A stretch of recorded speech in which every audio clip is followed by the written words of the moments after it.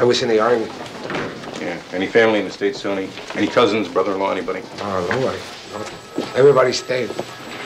You ever been in jail, Tony? Me? Jail? No way. No. Been in a mental hospital? Oh, yeah. And the boat coming over. What about homosexuality, Tony? You like men, huh? You like to dress up like a woman? What the fuck is wrong with this guy? Am I kidding me or what? Just answer the questions, Tony. Okay. No.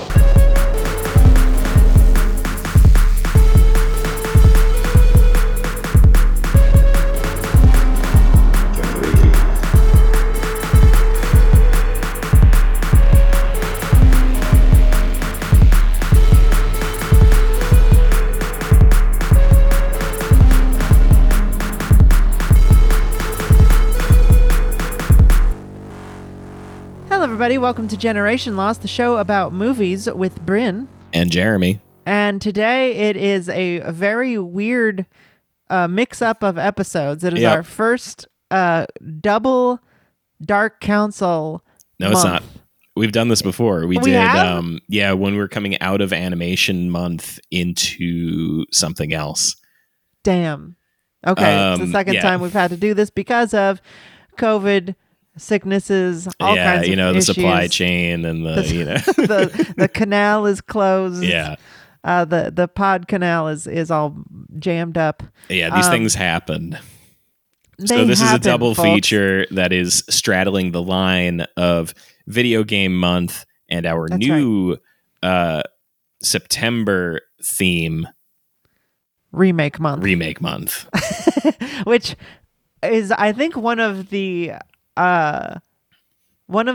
least creative themes we've had, except for the very first one, which I can't remember, but it was also very tenuous. A montage month. Yeah. Okay, it's better than montage. It's better than montage month. I will say, however, despite it not being a very creative theme, we do have some good movies coming up. Good movies. No, the good choices. Good Dark choices. Council. No insult here. I'm just saying. And I think we can say them in advance because they're not going to change. We're doing Scarface this week. Then next week is The Longest Yard with Adam Sandler, a deeply underrated comedy. Yes. Then we have The A-Team, which I've never seen. I don't know what to expect from it.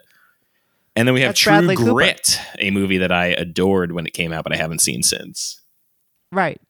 Those are an interesting bunch. We've got generally considered a gangster classic, two like early 2000s like B remakes, and then a Western classic or modern classic that has sort of gotten a lot of notoriety from very huge directors. So bookended by that's a Coen Brothers, right? True Grit. Yeah. Yeah, that might be our first Coen Brothers. No, is that true? I think it might be. No, we did Burn After Reading. There you go. I knew there was one. There must have been one. I remember talking about our first Coen Brothers. It was Burn After Reading. Weird that we haven't done. We should definitely start maybe forcing director months so that we can. Or maybe sibling director month. And we can get a Coen. We can get a Wachowski. We can get a Safdie. Safdies. Oh, yeah. Yeah. Is there one more? There must be. Yeah. Sibling. Oh, my God. There's so many. Yeah. The Coen brothers, the Irwin brothers. Oh, what are the guys who did the Hughes brothers? Didn't they do Dead Presidents? Maybe. Yes, they did. Great movie. So this month we're finishing up video game adaptations with Postal. And we are beginning adaptations or remakes months. Sorry, not adaptations. Remake months with Scarface. Yeah. So a very interesting double feature. I'd say they're pretty good companion pieces. Very similar movies. Similar quality, tone. Directors and screenwriters on pretty similar levels. Yeah. Acting talent, I would say pretty close. Yeah, so should we get into? Do we need any more housekeeping before I don't think we get so. right I think we into can Postal? get into it, baby. Let's talk about Postal. Postal, baby. We are talking about a movie. 2007 action comedy film, co-written, directed by Uwe Boll. Uwe Boll. Starring Zach Ward, Dave Foley, Chris Coppola, Jackie Tone, and J.K. Simmons. And J.K. Simmons' part in this, I must say right off the bat, is pretty fucking small, pretty minimal. Oh, and Vern Troyer is the next. Well, there's build. There's a lot of weirdly high profile cameos in this. Mm-hmm. I considered J.K. Simmons to be a cameo because he's like in one scene, right? Mm-hmm. But I feel like I caught a bunch of little like, oh, I know that guy. Oh, I know that guy. Yeah. But not very many people. Dave Foley's in it. Dave Foley's in it, and we'll talk about that. All right. Well, you want to try to just tell the people what the movie's about? Christ almighty. Okay, so our main character, Zach Ward, plays the Postal Dude, which is just what his name is. He's the Postal Dude. He is down on his luck American everyman who has a morbidly obese wife that he lives with in a trailer. She is fucking everybody in the trailer park behind his back, but not really behind his back. He knows what's happening, but he's just he's too much of a pushover to do anything about it. He goes to try to find a job. He can't get a job. His uncle Dave, played by Dave Foley, runs a sex cult where he is God incarnate. And the two of them put their heads together and they decide to do a big heist of crotchy dolls or something like that. It's a pair of balls with a face, and for whatever reason, it's like the Tickle Me Elmo or the Beanie Babies. Yeah. So they're going to do a heist of these and sell them on the black market. They will be handing them out for free at the opening of German World. What was it called? German Land? Little Germany? What was the theme park called? Little Germany. Little Germany. They're going to be handing them out there. They're going to do a heist. That's their plan. Meanwhile, the Taliban, the real Taliban with Osama bin Laden. Have set up shop in the back of a cigarette store which I believe is interchangeable in this movie with Al Qaeda. Would they say them both? Yes. So they have set up shop in a cigarette shop in his town where they are also planning not a heist of the crotchy dolls, but rather to poison them so that they'll kill everybody in America. Right. They're trying to put the bird flu on them. Yeah. Which, hey, we all remember the bird flu, don't we? Remember the bird flu from really 2007? Timeless, nice evergreen reference in the post-COVID world, especially. Yep. So they, they are hatching their schemes to do the same thing at the same time. They run into each other. Big shooting happens, or they murder a bunch of children. And then the rest of the movie is like kind of just whatever. Like the police are trying to find the Postal Dude because they think he did the massacre. Postal Dude's trying to stop Al Qaeda from doing their scheme. Dave Foley's right-hand man is trying like a third extra scheme where he's also going to do what the Al Qaeda guys are going to do, but to the world instead. And that's basically it. It becomes kind of like a big shoot 'em up for the rest of the movie. It becomes a big slapsticky like, get this guy into this area who's got the upper hand kind of thing, which is, not as, I'm glad it kind of becomes just like this. Yes. Completely agree. Agree. The movie gets much better after the heist scene. Before the heist scene, I really don't give a shit about anything that's happening. I'm yawning constantly. Right. So let's begin with the very first scene is a bit that is basically pre-credits, unrelated.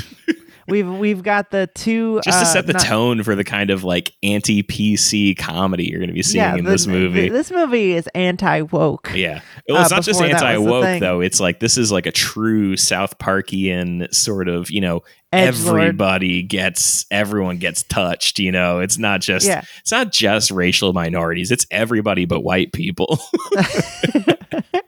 Literally everybody. Yeah. Unless you're fat or gay or whatever. Mm-hmm. But it opens up with two 9/11 hijackers talking about how many virgins they're going to get. Yeah, they're having a little comedic disagreement about how many virgins it is. They both heard different numbers. Right. And they get on the phone with Bin Laden, the big BL, and they're like, hey, how many virgins is it? And he says a number that neither of them said. And they say 10, I think. It's like 10 or something like that. And they're like, fuck that. What? And they decide they're going to fly to the Bahamas. But instead of flying to the Bahamas, the rest of the plane, kicks down the door and they force take over the plane and fly it accidentally into the World Trade Center. Right. Now, I got to say, the one good thing I'll say about this movie is that this bit is kind of funny. It is kind of funny. I would say, though, it would be much funnier. And I don't know how they didn't think of this way funnier version of it, where it's not the World Trade Center plane, it's the United 93 plane. Yes, the one that actually gets taken down by the passengers. That's way funnier because it's a real thing that happened and you are doing the thing that happened. Yeah, I thought that's what it was going to be. I was like, oh, I'm realizing that they're going to come in and crash it anyway into the middle of the field. That's funny. I was like, oh, I guess it's kind of, at that point, the real funny part here is that the guy on the phone is like doing really good comedic acting. Mm-hmm. He says he can only do 10. And Yeah. That's great. When the two of them are like having their like side, I always love that sort of comedy when they're doing like the side conversation with a guy on the phone. That's always really good. Like this opening made me think like, wait a minute, am I going to like this movie? Is this movie going to be like kind of low key, very funny? And like, cause it had, this movie, let's get this out of the way.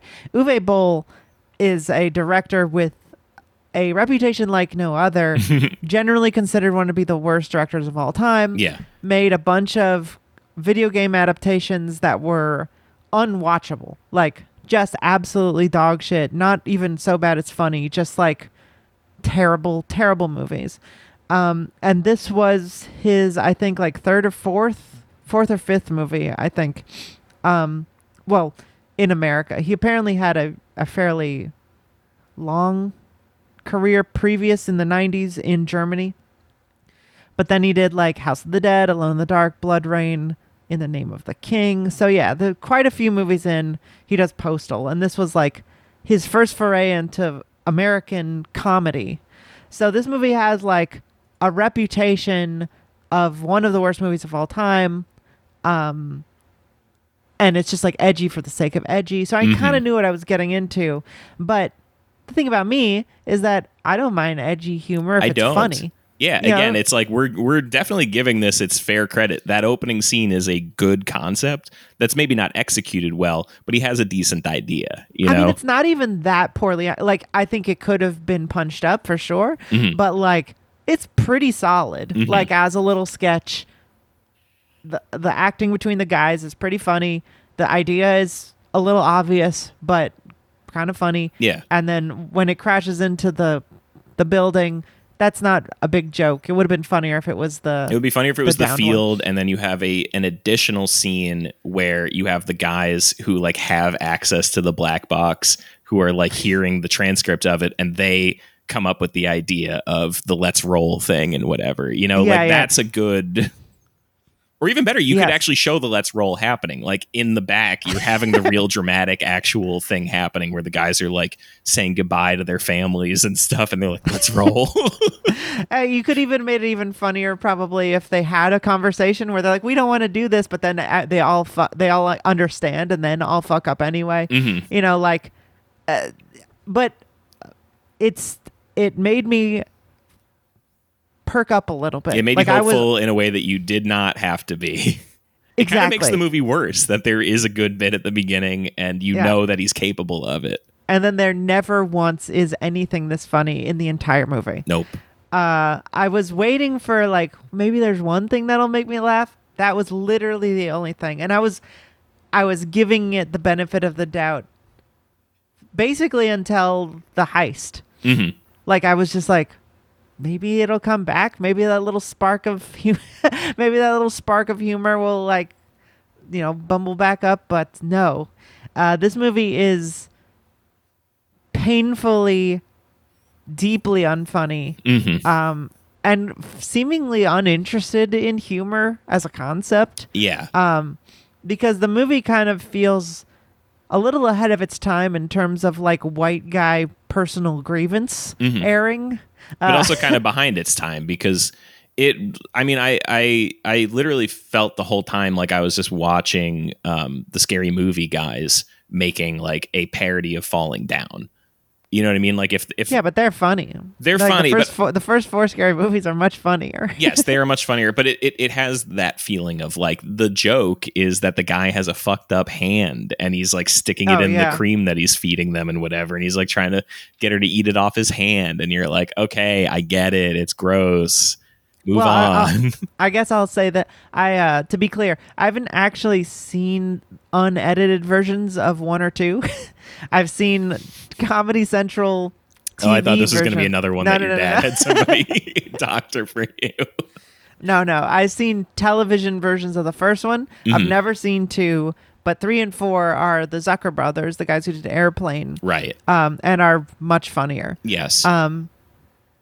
First one I never found that funny. Like, you're right. It's all just like, what if they came real big or whatever? Right. It's like they do that in like every movie too. The like really big bust. Not very funny. But yeah, so this one definitely has the first 2 Scary Movie vibe where it's just like, what if it was really fat? Mm-hmm. What if it was really racist? What if she whatever? had like weird boils on her face? Right. What if it was gross? And it's like, okay. Okay. I else? don't find that funny. I don't know. Yeah, there's like a whole sequence of this where like Dave Foley is talking to somebody as he's like taking a shit, and like you're just supposed to be laughing, I guess, at like the guy acting as it stinks so bad and whatever, and you're like, I don't give a shit. This is who cares? Right. I it's really hard to. Uh-oh.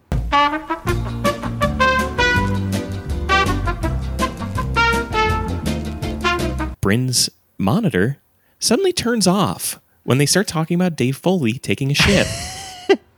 Who's behind this? Who doesn't want you to know about Dave Foley taking a shit? It smells bad. Is it supposed to smell bad? Am I supposed to find that funny? Maybe your child finds it funny.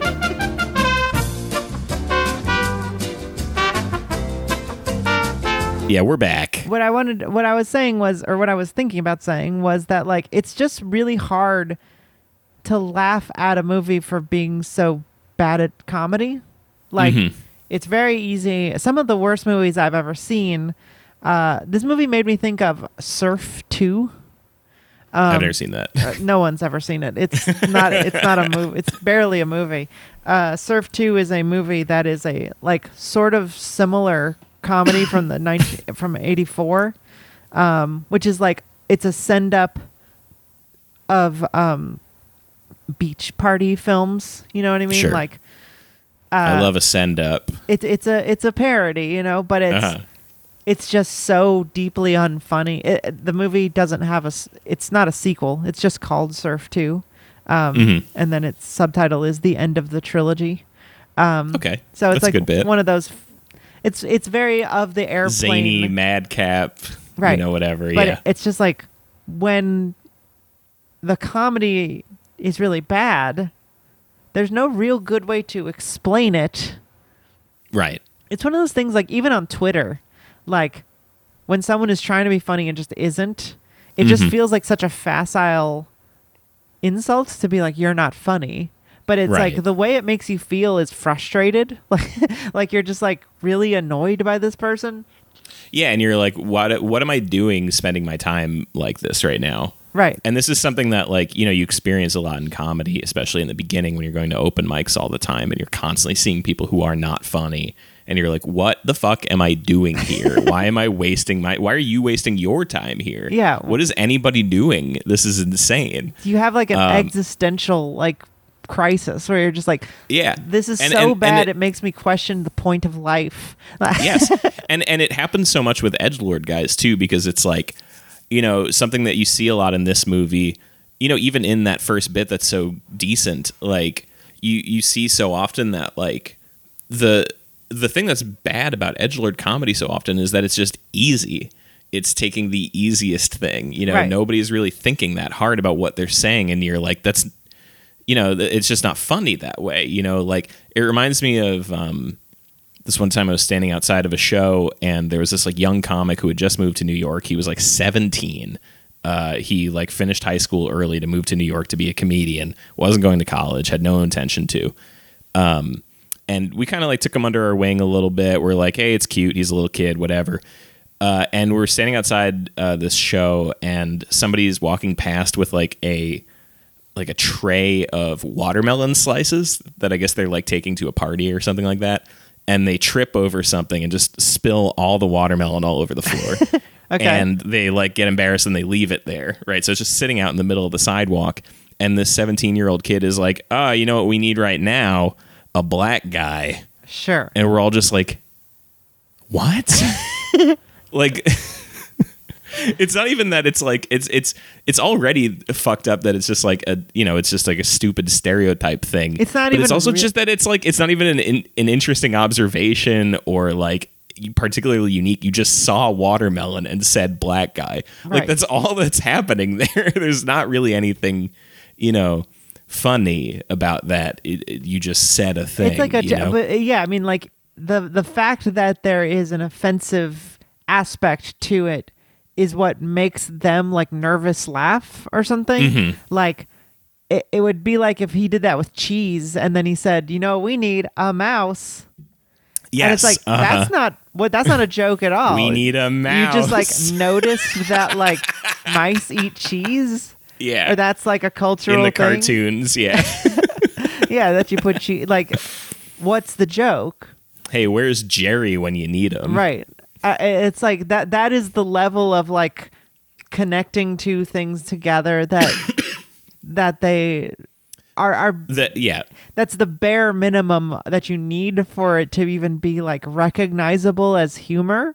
Right. And what's so great, I think, not so great, but what works for me about the opening is that it's not about the terrorist attacks. It's about like the very mundane, like self-preservation and like, you know, I want something for the sacrifice I'm making, and then right. this like system is more mundane and bureaucratic than you would have thought.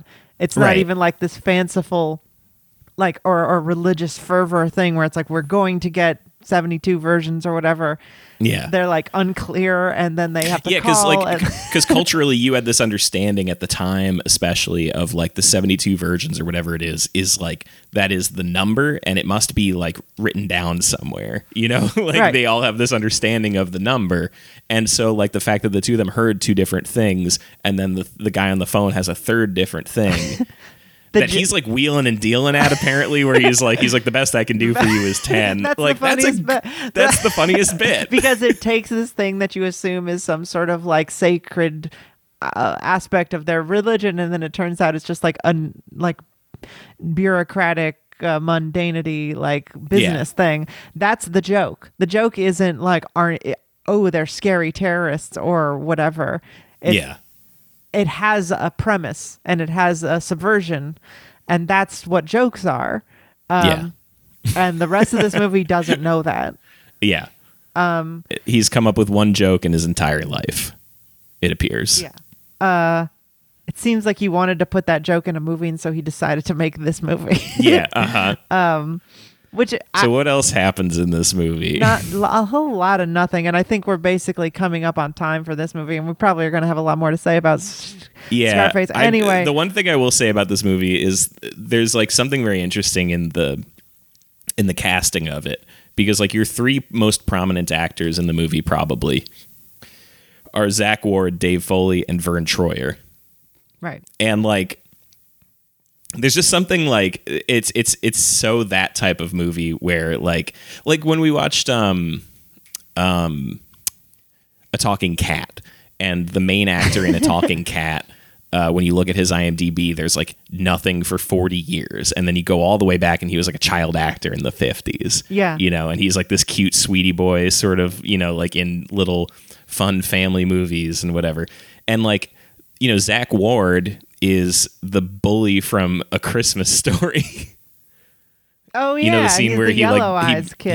he's the guy who gets his shit rocked by little Ralphie. Yeah. And Dave Foley Scott famously Farkas. is going through like this massive horrendous divorce at the time where his ex-wife is taking absolutely everything from him. And so he's in all sorts of dog shit during this era, just trying to make money so that he can pay his alimony. And then Vern Troyer is Vern Troyer. You know, he's mini-me. And also classically like an asshole, right? Like he just was doing anything trying to live off of his fame, his little bit of whatever he had. So it's just this like interesting ensemble of like the most pathetic men in Hollywood doing the dumbest movie you've ever fucking seen, created by the worst director on earth. Gosh. Yeah, it's pretty rough. There isn't really anything to even, and it's like, it's such a good explanation, I think, of like why trolls aren't funny, because like Uwe Boll is in the movie at a certain point and just like claiming that he's a Nazi and a pedophile or whatever as a bit or whatever. And the thing is like, he gets to be like, aha, I'm tricking you. I'm acting like you fool. You thought I was actually a dumbass. Yeah, exactly. And it's like, but actually, I'm a real dumbass. Just a different way, maybe. That's the type of humor that it is, because it's like, it's not actually a joke. It's not actually comedy. It's just like he gets some sort of weird dopamine rush by like saying weird stuff or offensive things and making you feel bad, which is not, I guess it's funny to him, but I kind of don't believe like he's laughing, you know? Yeah. Like, I don't think even Uwe Boll is like watching this movie and being like a laugh riot. He's just like, he's just like having some sort of perverted like sensation that like people are going to be mad at me. Yeah, yeah, exactly. That's what it is he's like, people are going to be so upset. They're going to be mad. They're going to think I'm mean or something. And it's like, yeah, don't care about you at all. You have, no. I wouldn't. Literally the Don Draper meme. I don't even think about you. I don't think about you at all. And I would pay money to not have your career. Like, like if there was some sort of reverse genie, like it would be embarrassing.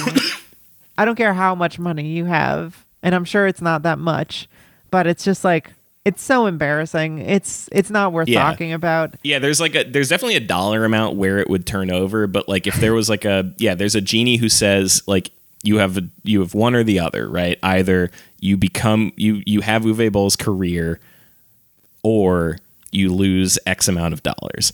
Like there's a pretty high number I'd be willing to shed off of my life savings for people to not be Uwe Boll.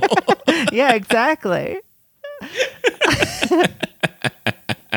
You would have to pay me way more, like 10 million. I wouldn't take it, because he probably doesn't even have a lot of money. None of these movies make money, right? This movie cost $15 million and made 146,000. Yeah. Embarrassing, terrible.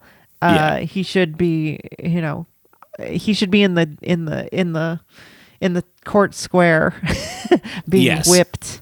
Yeah, he probably should be gulagged. Yeah, it's straight to jail. This movie's terrible. It's one of definitely pretty instantly at the bottom of the rankings list. Like, yes, it's absolutely one of the worst movies we've ever seen. Probably, yes. I didn't hate it as much. I think because it wants me to hate it, I just couldn't muster it.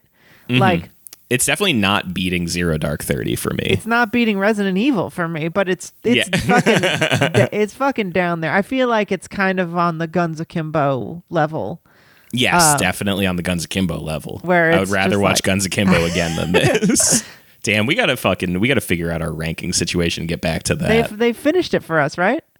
I don't know. I gotta look at it. Yeah, go look at it. All right.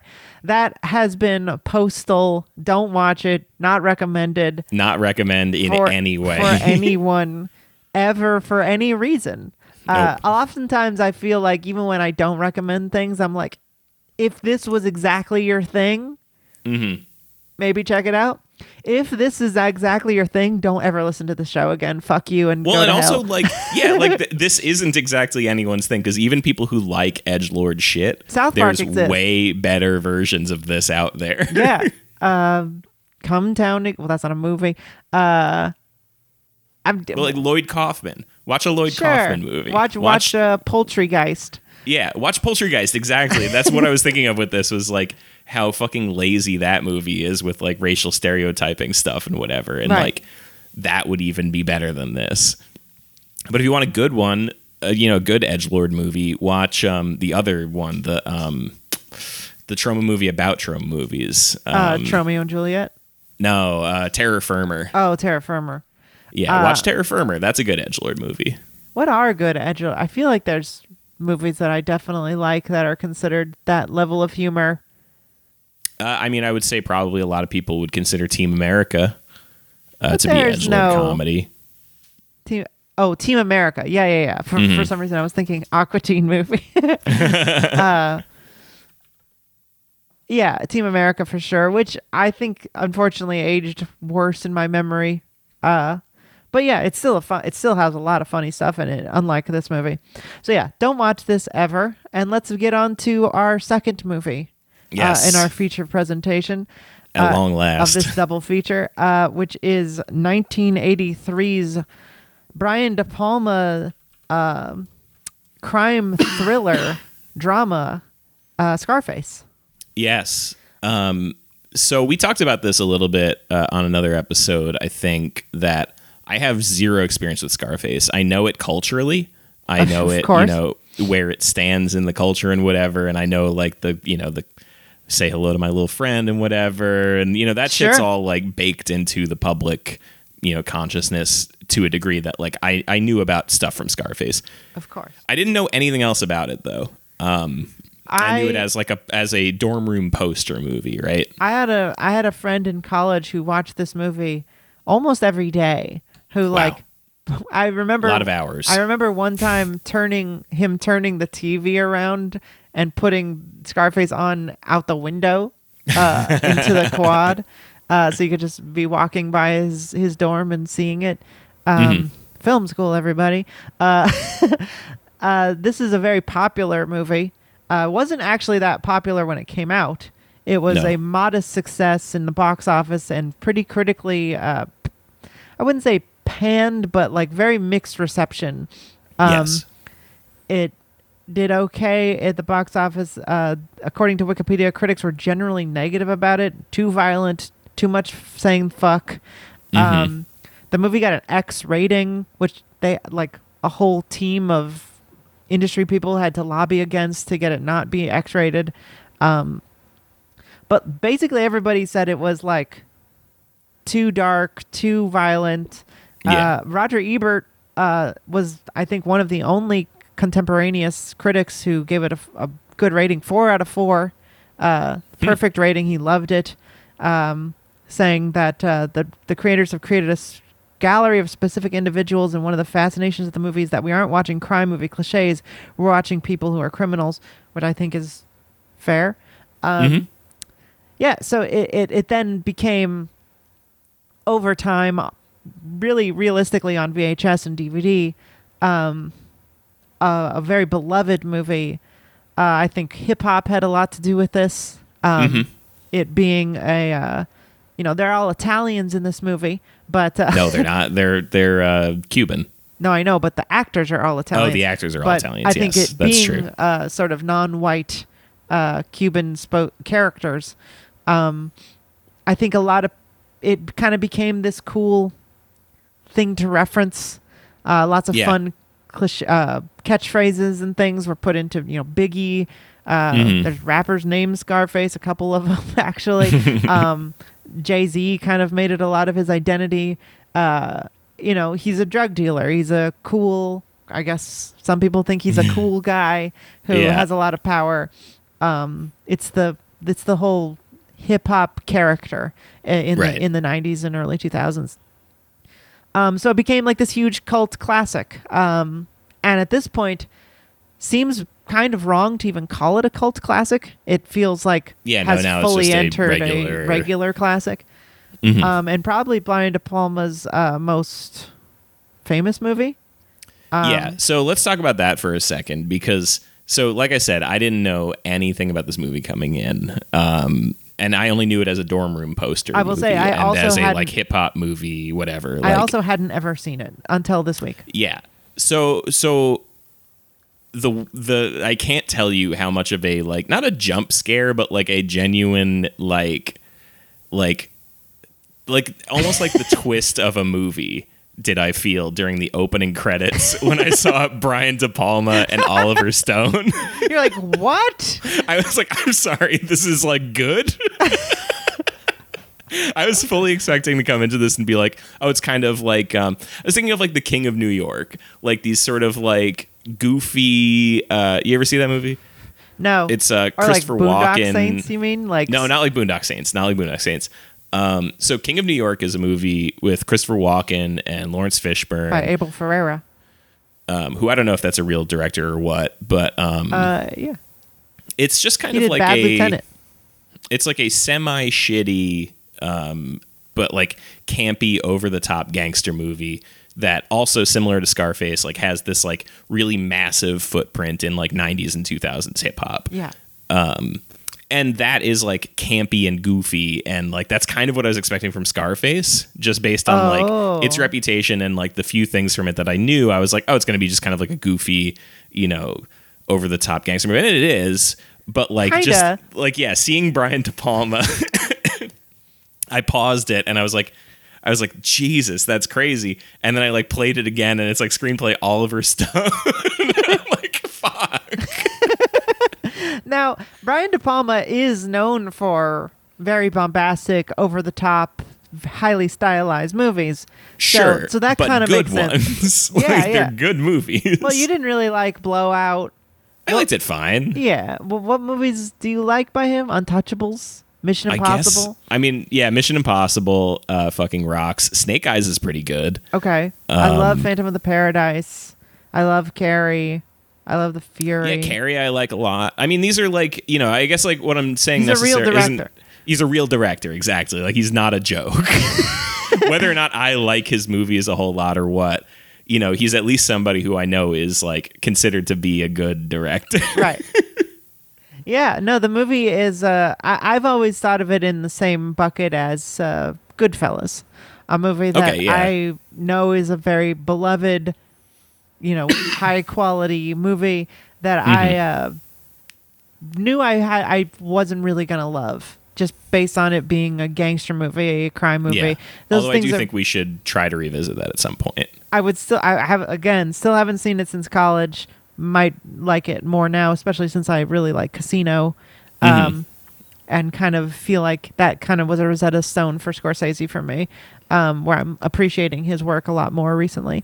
But this movie, one thing I always forget about it is that, or I don't think I knew until pretty recently, like last year, was that Oliver Stone wrote it, which made me think about what it's trying to say a lot more than I would have, because there isn't much it's trying to say, but it does try to give you a little window into not just the crime world, but like what makes the crime world, because that's how Oliver Stone is. He wants to show you like the mechanizations, and the interworkings of like the government and the crime world, and like that's in this movie. And I think there's also something to be said for like knowing kind of his perspective on JFK, and knowing kind of like where he stands on that. Like there is something interesting in the fact that this opens with, this kind of like black card of just saying like, in such and such a year, in 1980 or whatever, like Fidel Castro opens the gates for all these families to go home. But actually, psych, he also sent all his prisoners to the United States. And you're like, that's so fucking based. What a cool guy. What a fucking sick move. Yeah. Well, and then it kind of, I'm not sure if the intention is to juxtapose it, but like, then it goes to Castro's real words where he's like, these are people who hate us and will not support the revolution. Yeah, so these are enemies you. of the revolution, so get fucking out. Go to America if you feel like it. And then if you want to be a capitalist, go be a fucking capitalist. And they really and then do. Smash cut to fucking refugee camp, and then cops fucking with them, and then Well, his first scene, Tony's first scene is he's being interrogated by the cops.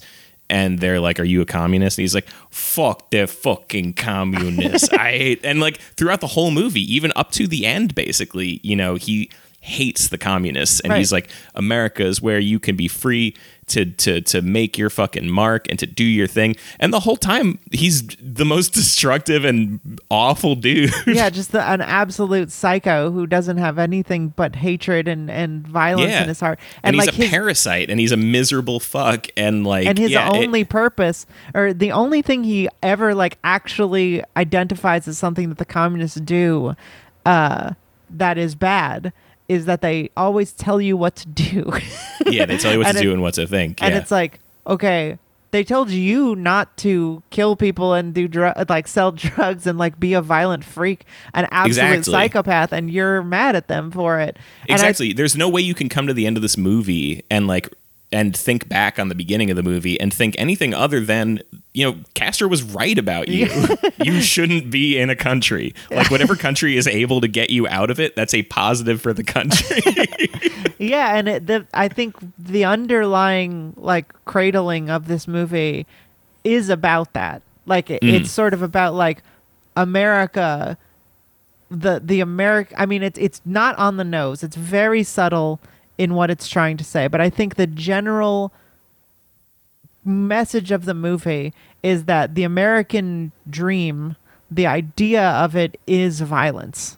It is a classic gangster movie trope. Antisocial violence that is about taking things that aren't yours. The whole, like, it's funny because I've never seen the 1932 movie. But I know at the end of that movie, there's like a big sign that says "The world is yours," and in this movie, they do it twice, where he has like a neon statue that he's like dead next to. Amazing, De Palma is so fucking good. So good. That says "The world is yours" in neon.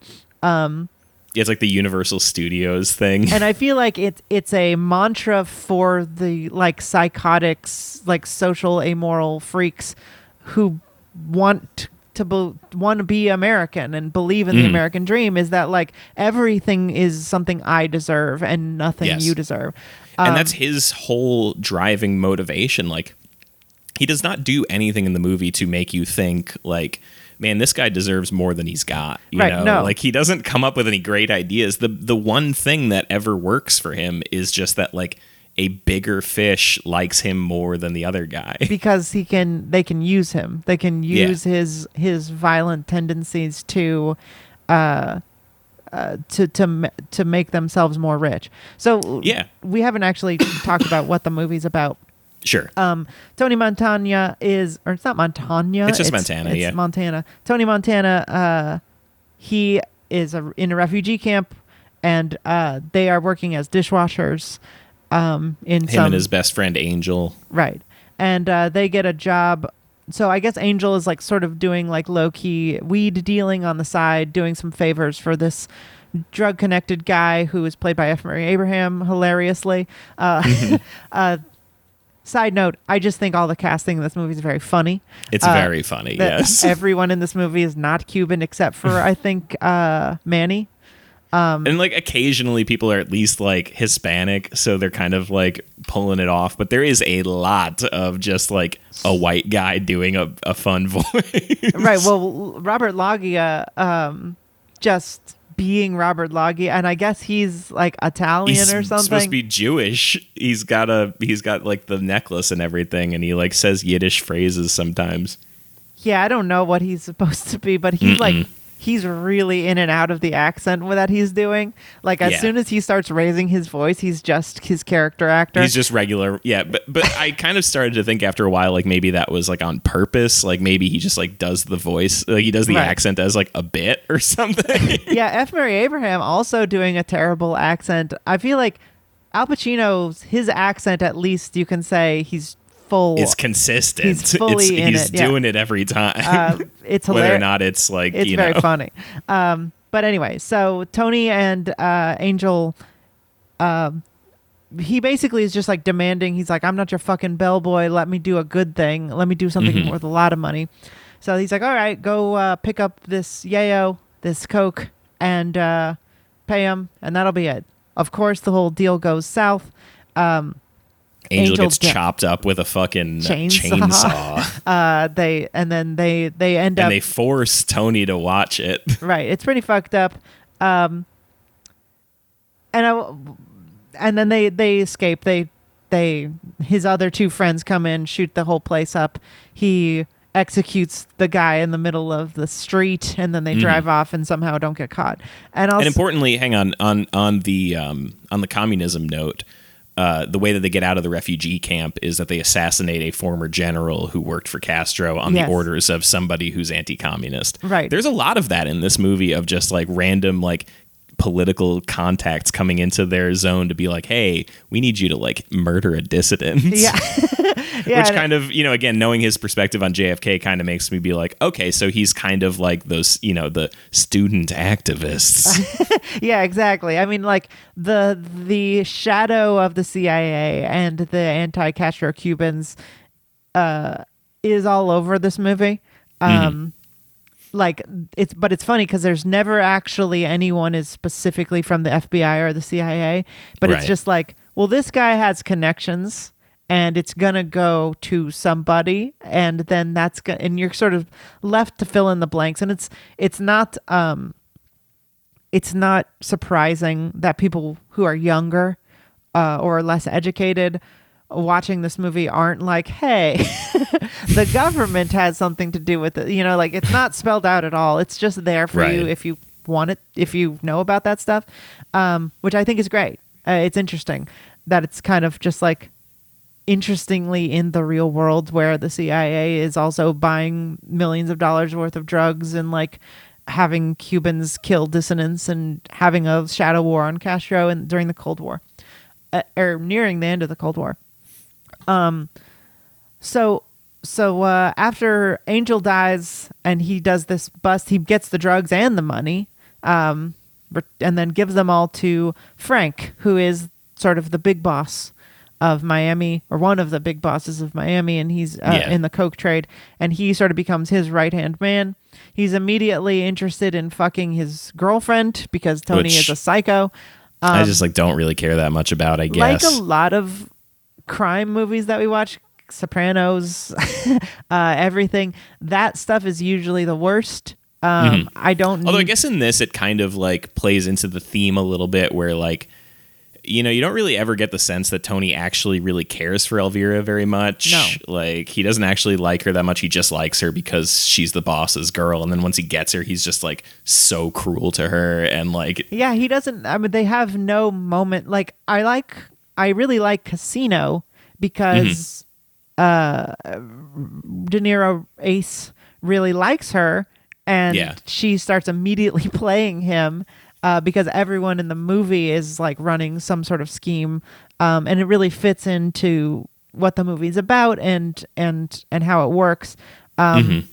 Generally, though, in these movies, like the girl is sort of kind of this side thing that's sort of just to make sure he's a bad guy. Right. I feel like is kind of they use, like, also he's a misogynist. It's like, yeah, well, I didn't need to, I assumed that considering how he treats everyone else. Well, I think that I would have assumed that, yes, I agree. But like, I think that Elvira kind of falls into a similar category in this movie to like the giant piles of cocaine that he just like snorts directly from, where you're like, this is just it's supposed to be, needless excess. Like, he could be more efficiently doing coke. He doesn't need to snort it out of a huge pile. It's not doing it right, doing it that way. But because he's so rich, it doesn't matter. He can happily, lose like 2 grams just stuck to his face. He's so full of greed and selfishness that he wants the thing that it's like the most dangerous game. Mm-hmm. She's just like the boss's wife or girlfriend or whatever, and so he wants her because she's hot and it's a prize for him. Mm-hmm.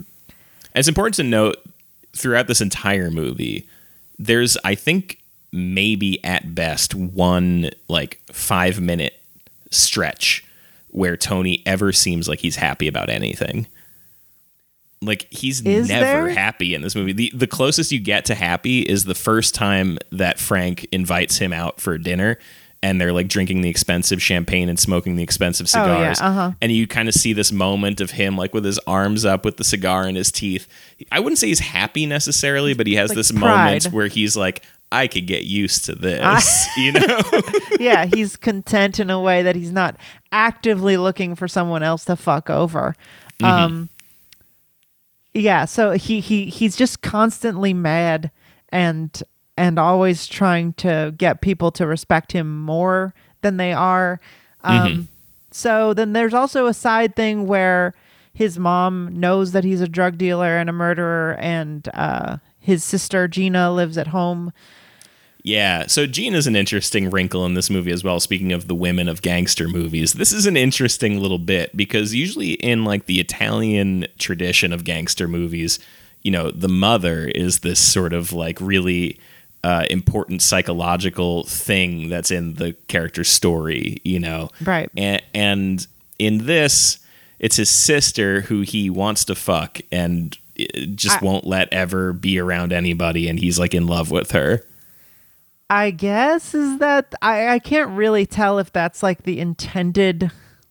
I mean, they have scenes where like he's like watching her dance and like he's just sitting there watching her, right. And you're like, I don't know, he likes looking at his sister a lot. Yeah, it's difficult to tell if that's like Brian De Palma being weird about him being very protective, or he's intended to like kind of have such a protective, like I want her all to myself kind of thing. Mm-hmm. It sure ends that way. I mean, she comes out, with the like, robe on. She's like, "Oh, fuck me, Tony. It's what you've always wanted." Right. And he doesn't say no or anything, but his reaction to that, where he's like, "What the fuck are you talking about?" Kind of made me believe that he didn't, and he was just like, "What?" Like she's just another thing to control. Yeah. I don't know. That is a weird thing that I'm not sure I have a good take on. It feels sort of odd. And they don't do much with it. He ends up killing her husband, who is his best friend after Angel. Manny. Manny, who's beautiful, by the way. He's a very hot guy. What a hot guy! It's unfucking believable. Especially, I mean, he gets some extra points because he's constantly next to Al Pacino. But that man can wear a shirt. God damn. Sure. One of the only Cuban movies Cuban actors, I think. So he fucks over Frank. He starts doing deals outside of what he's supposed to be doing as Frank's like sort of guard dog. Frank sends him down to like Colombia or something to like liaise with a bigger coke dealer to like start distributing more weight into his operation. And while he's down there, Frank's actual right-hand man is revealed to be an undercover cop. And he gets fucking like executed by hanging out of a helicopter. Yeah. Wild shot. Duterte style. That's the guy who was doing that, right? I think so, yeah. Or no, the other one. Not Duterte. Batista? Some motherfucker. Whatever. They do it old style, and they hang him out of a helicopter. Very crazy. I don't know how they did that shot. It's amazing, it's actually. And I'm surprised I've never seen that GIF or anything. Like that's you'd crazy. think that would be you'd think that would be out there. It's such a striking image, and since we're talking a lot about the story, movie looks incredible. We'll stop here and say, wow, beautiful Brian looking De Palma. movie. Would you believe it? It looks good. Looking great. John Alonzo, who shot Chinatown as well. Oh, that makes sense. Beautiful movie. The movie is gorgeous. Loving the way it looks. I guess also was the assistant DP on Close Encounters of the Third Kind to Vilos Ziegmund. Great looking movie, this movie. So he sort of, he's revealed to be a Fed or an inside man who's snitching, and he gets hung. And so Tony is like, okay, well, we'll do a deal. I speak for Frank, and then he makes a deal that's like bigger than Frank wanted to make, and Tony finds this to be pathetic. And so he's like, you need the fucking money? I'll go out and get the fucking money. Right. So he starts basically making his own business, and then Frank tries to kill him. Sends cool scene, by the way. Yes. Of him just like strung the fuck out at the club, just like he's constantly like sitting at like the most uncomfortable angle in seats. I don't know what that's about, but he's constantly like arms up, back like in an L shape. His head's like completely sunk into his shoulders, and then he sees these two Colombian-looking guys with fucking Uzis that are hiding them under dinner napkins. Yeah, very poorly. And he just like clocks them for a really long time before they start shooting. And then he runs, and there's a whole shootout scene, which is also very cool. And then he confronts Frank and kills Frank.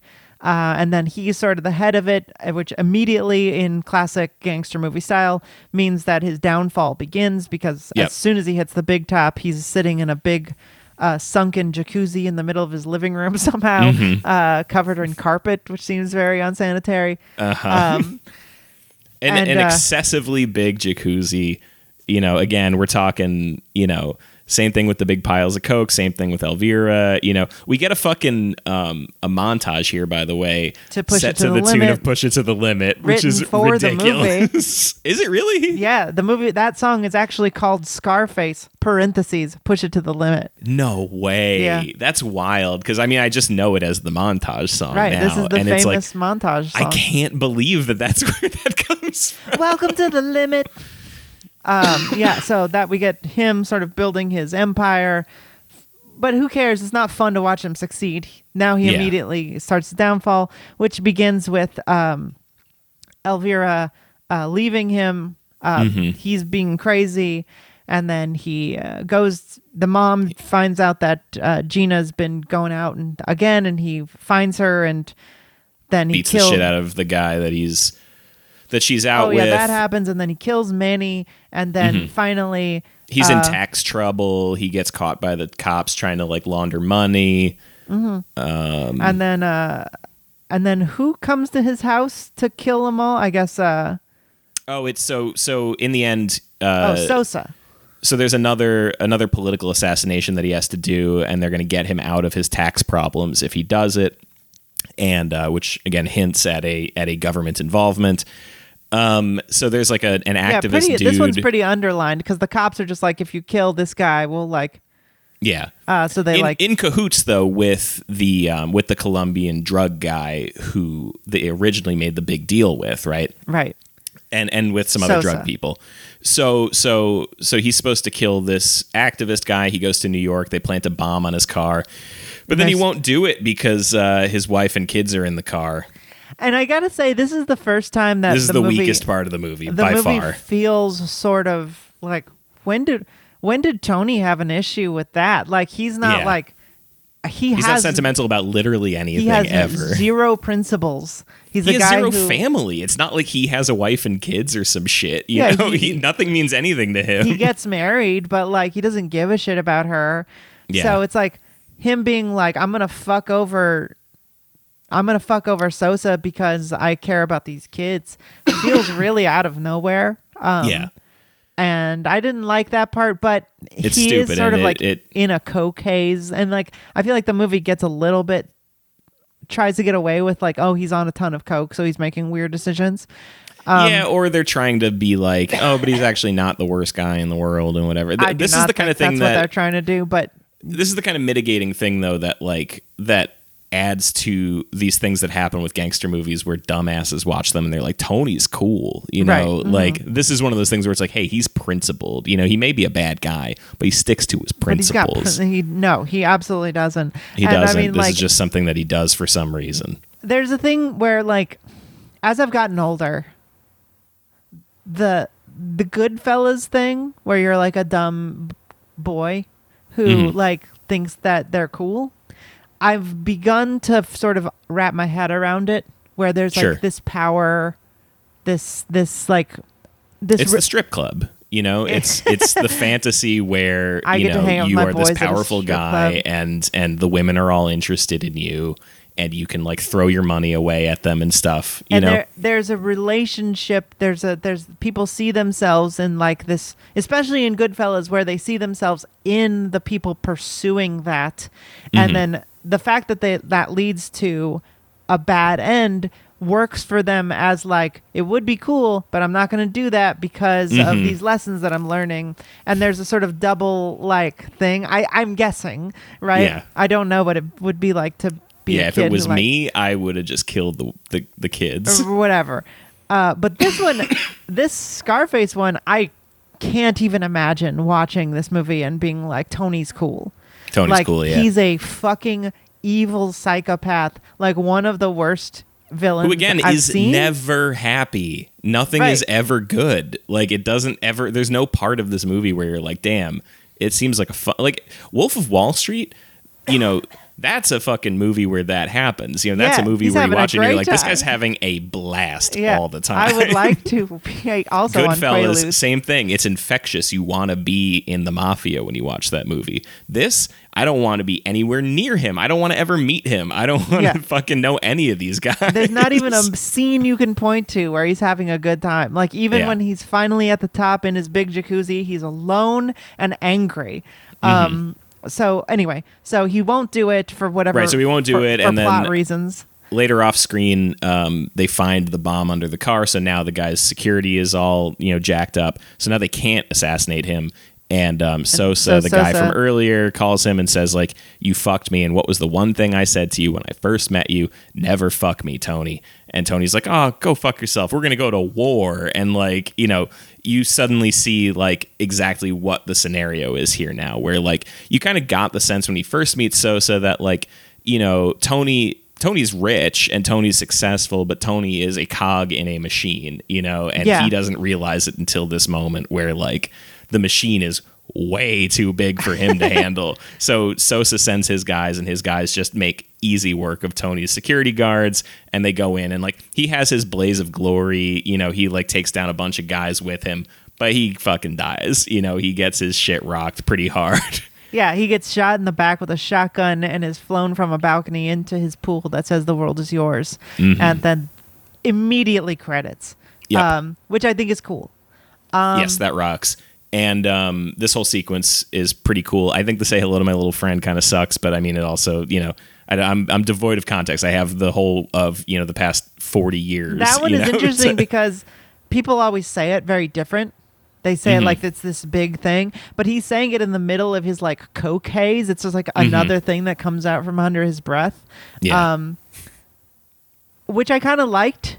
I don't see why people like turned it into this like Clint Eastwood sort of thing. Like it's a frantic animal, like just like crazed, shooting a rocket launcher at some people. But yeah, the shootout scene is fun and cool. Everything is very well directed. It's a very beautiful movie.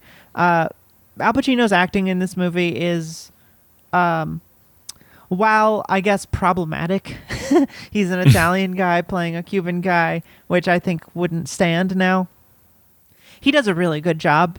Yes, I mean, he's in every scene. Like he's literally in every scene, but he's also like he's actively engaged. He's deep in character. He's working with his scene partners very well. He's doing good acting in this movie. Right, sure. So yeah, I mean, I think the movie is a very interesting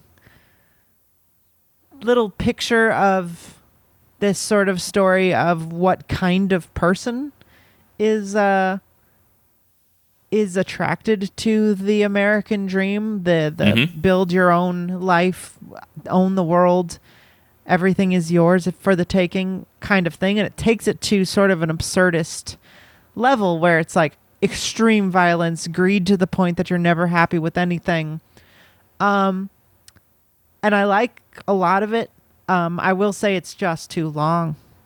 The movie is yes, so it is too long. And yeah. there's a lot of slog for me. Like I was really interested and I was like, I think I'm going to like this movie a lot, from the opening scene with the refugee camp and the killing of the communist guy and the dissonance and like all the sort of like political undertones. But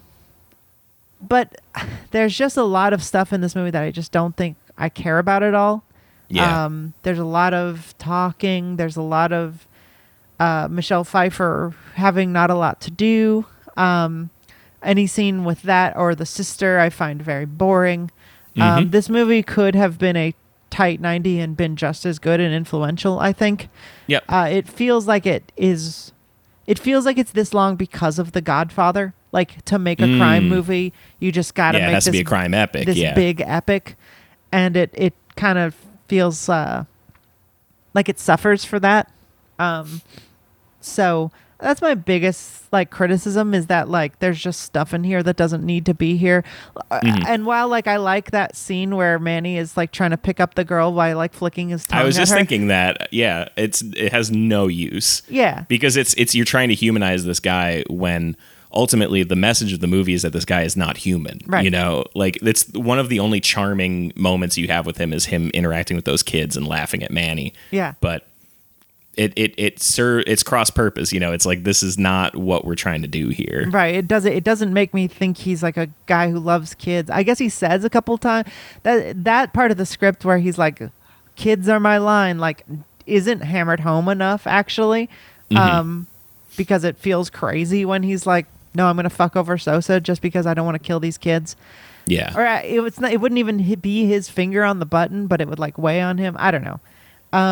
There's some script stuff that I think is not the best because Oliver Stone was also going through a coke bender while he was like, trying to write this movie,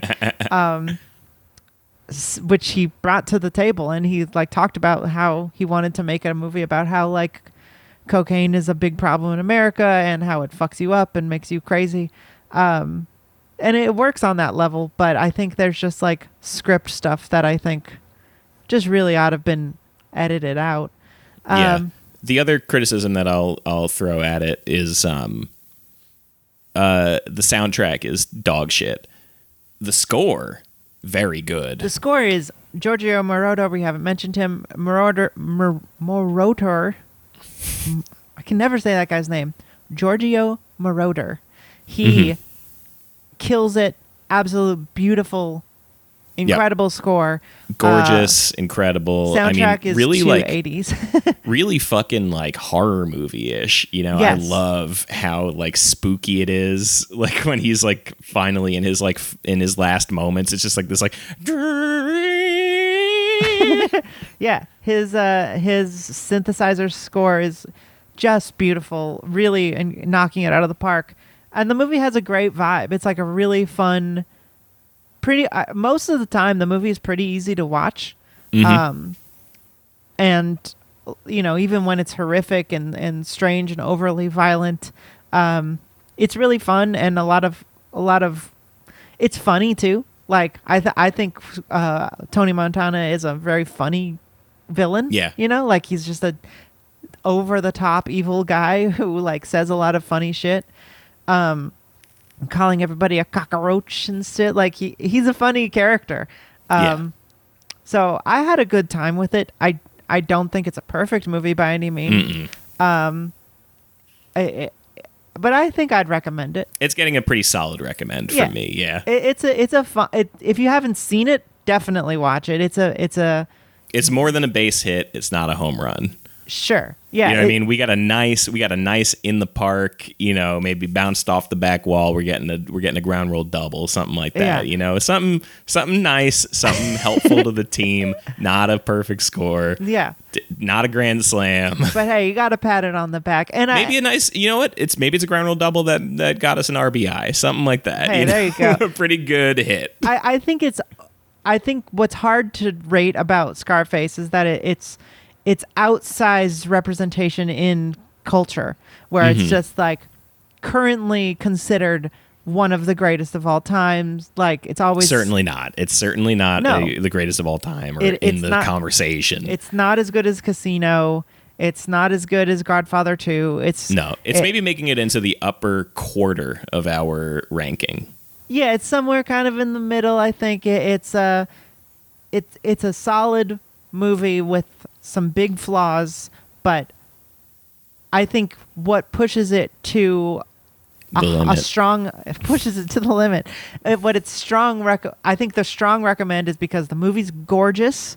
It's beautifully directed. The score is fantastic. The acting is a lot of fun. It's easy to watch. Yep.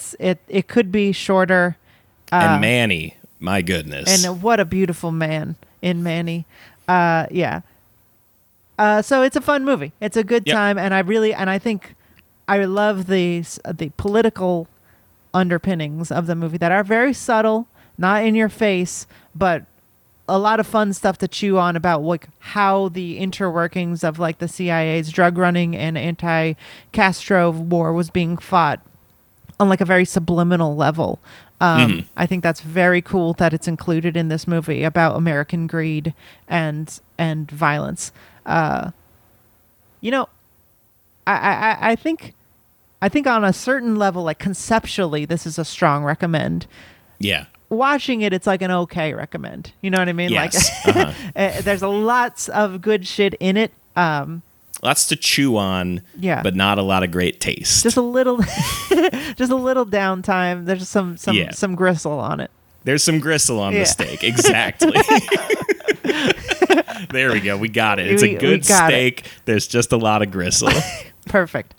Thanks so much for listening to Generation Lost. Hope you've enjoyed this double feature. We will hopefully be back next week with a regular episode and a regular bonus. That's right. Talking about Firefly next week, hand to God. Yeah. Scout's honor. But thanks so much for listening. If you'd like to hear that Firefly episode, and we will be voting this week on the next season of television that we'll be watching on the Sopranos tier. So if you're not in the Sopranos tier, please go to patreon.com/generationlost and join that Sopranos tier so you can vote. A whole 6 or 7 of you are in the Sopranos tier and haven't voted, which, hey, thanks for the money, but like, I want you to get your money's worth. Please check your email, go to the patreon.com/generationlost. I'm putting out the poll this week as soon as we finish recording this, so you will be seeing it. I'll put it up for I think I did a week last time. Get in there, vote, nominate something, and then vote on what you want. Because you get to nominate. Anyway, thanks so much for listening. Go check that out. Dark Council, you can do that too. Go to the Discord. Follow us on Twitter at GenLostPod. Email us a question at generationlostpod@gmail.com. And until next time, that's movies. Whose world is this? The world is yours. The world is yours. It's mine, it's mine, it's mine. Whose world is this? It's mine, it's mine, it's mine. Whose world is this? The world is yours. The world is yours. It's mine, it's mine, it's mine. I sip the Don Pete, watching Gandhi till I'm charged and writing in my book of rhymes. All the words past the margin. The whole of mic I'm throbbing. Mechanical movement, understandable smooth shit that murderers move with. The thief's theme. Play me at night, they won't act right. The fiend of hip hop has got me stuck like a crack pipe. The mind activation, react like I'm facing time like Pappy Mason. With pins I'm embracing, wipe the sweat off my dome, spit the phlegm on the streets. Suede Timbs on my beats makes my cipher complete. Weather cruising in a 6 cab, I'm on Taro Jeep, I can't call it. The beats make me falling asleep, I keep falling, but never falling 6 feet deep. I'm out for presidents to represent me. Say what? I'm out for presidents to represent me. Say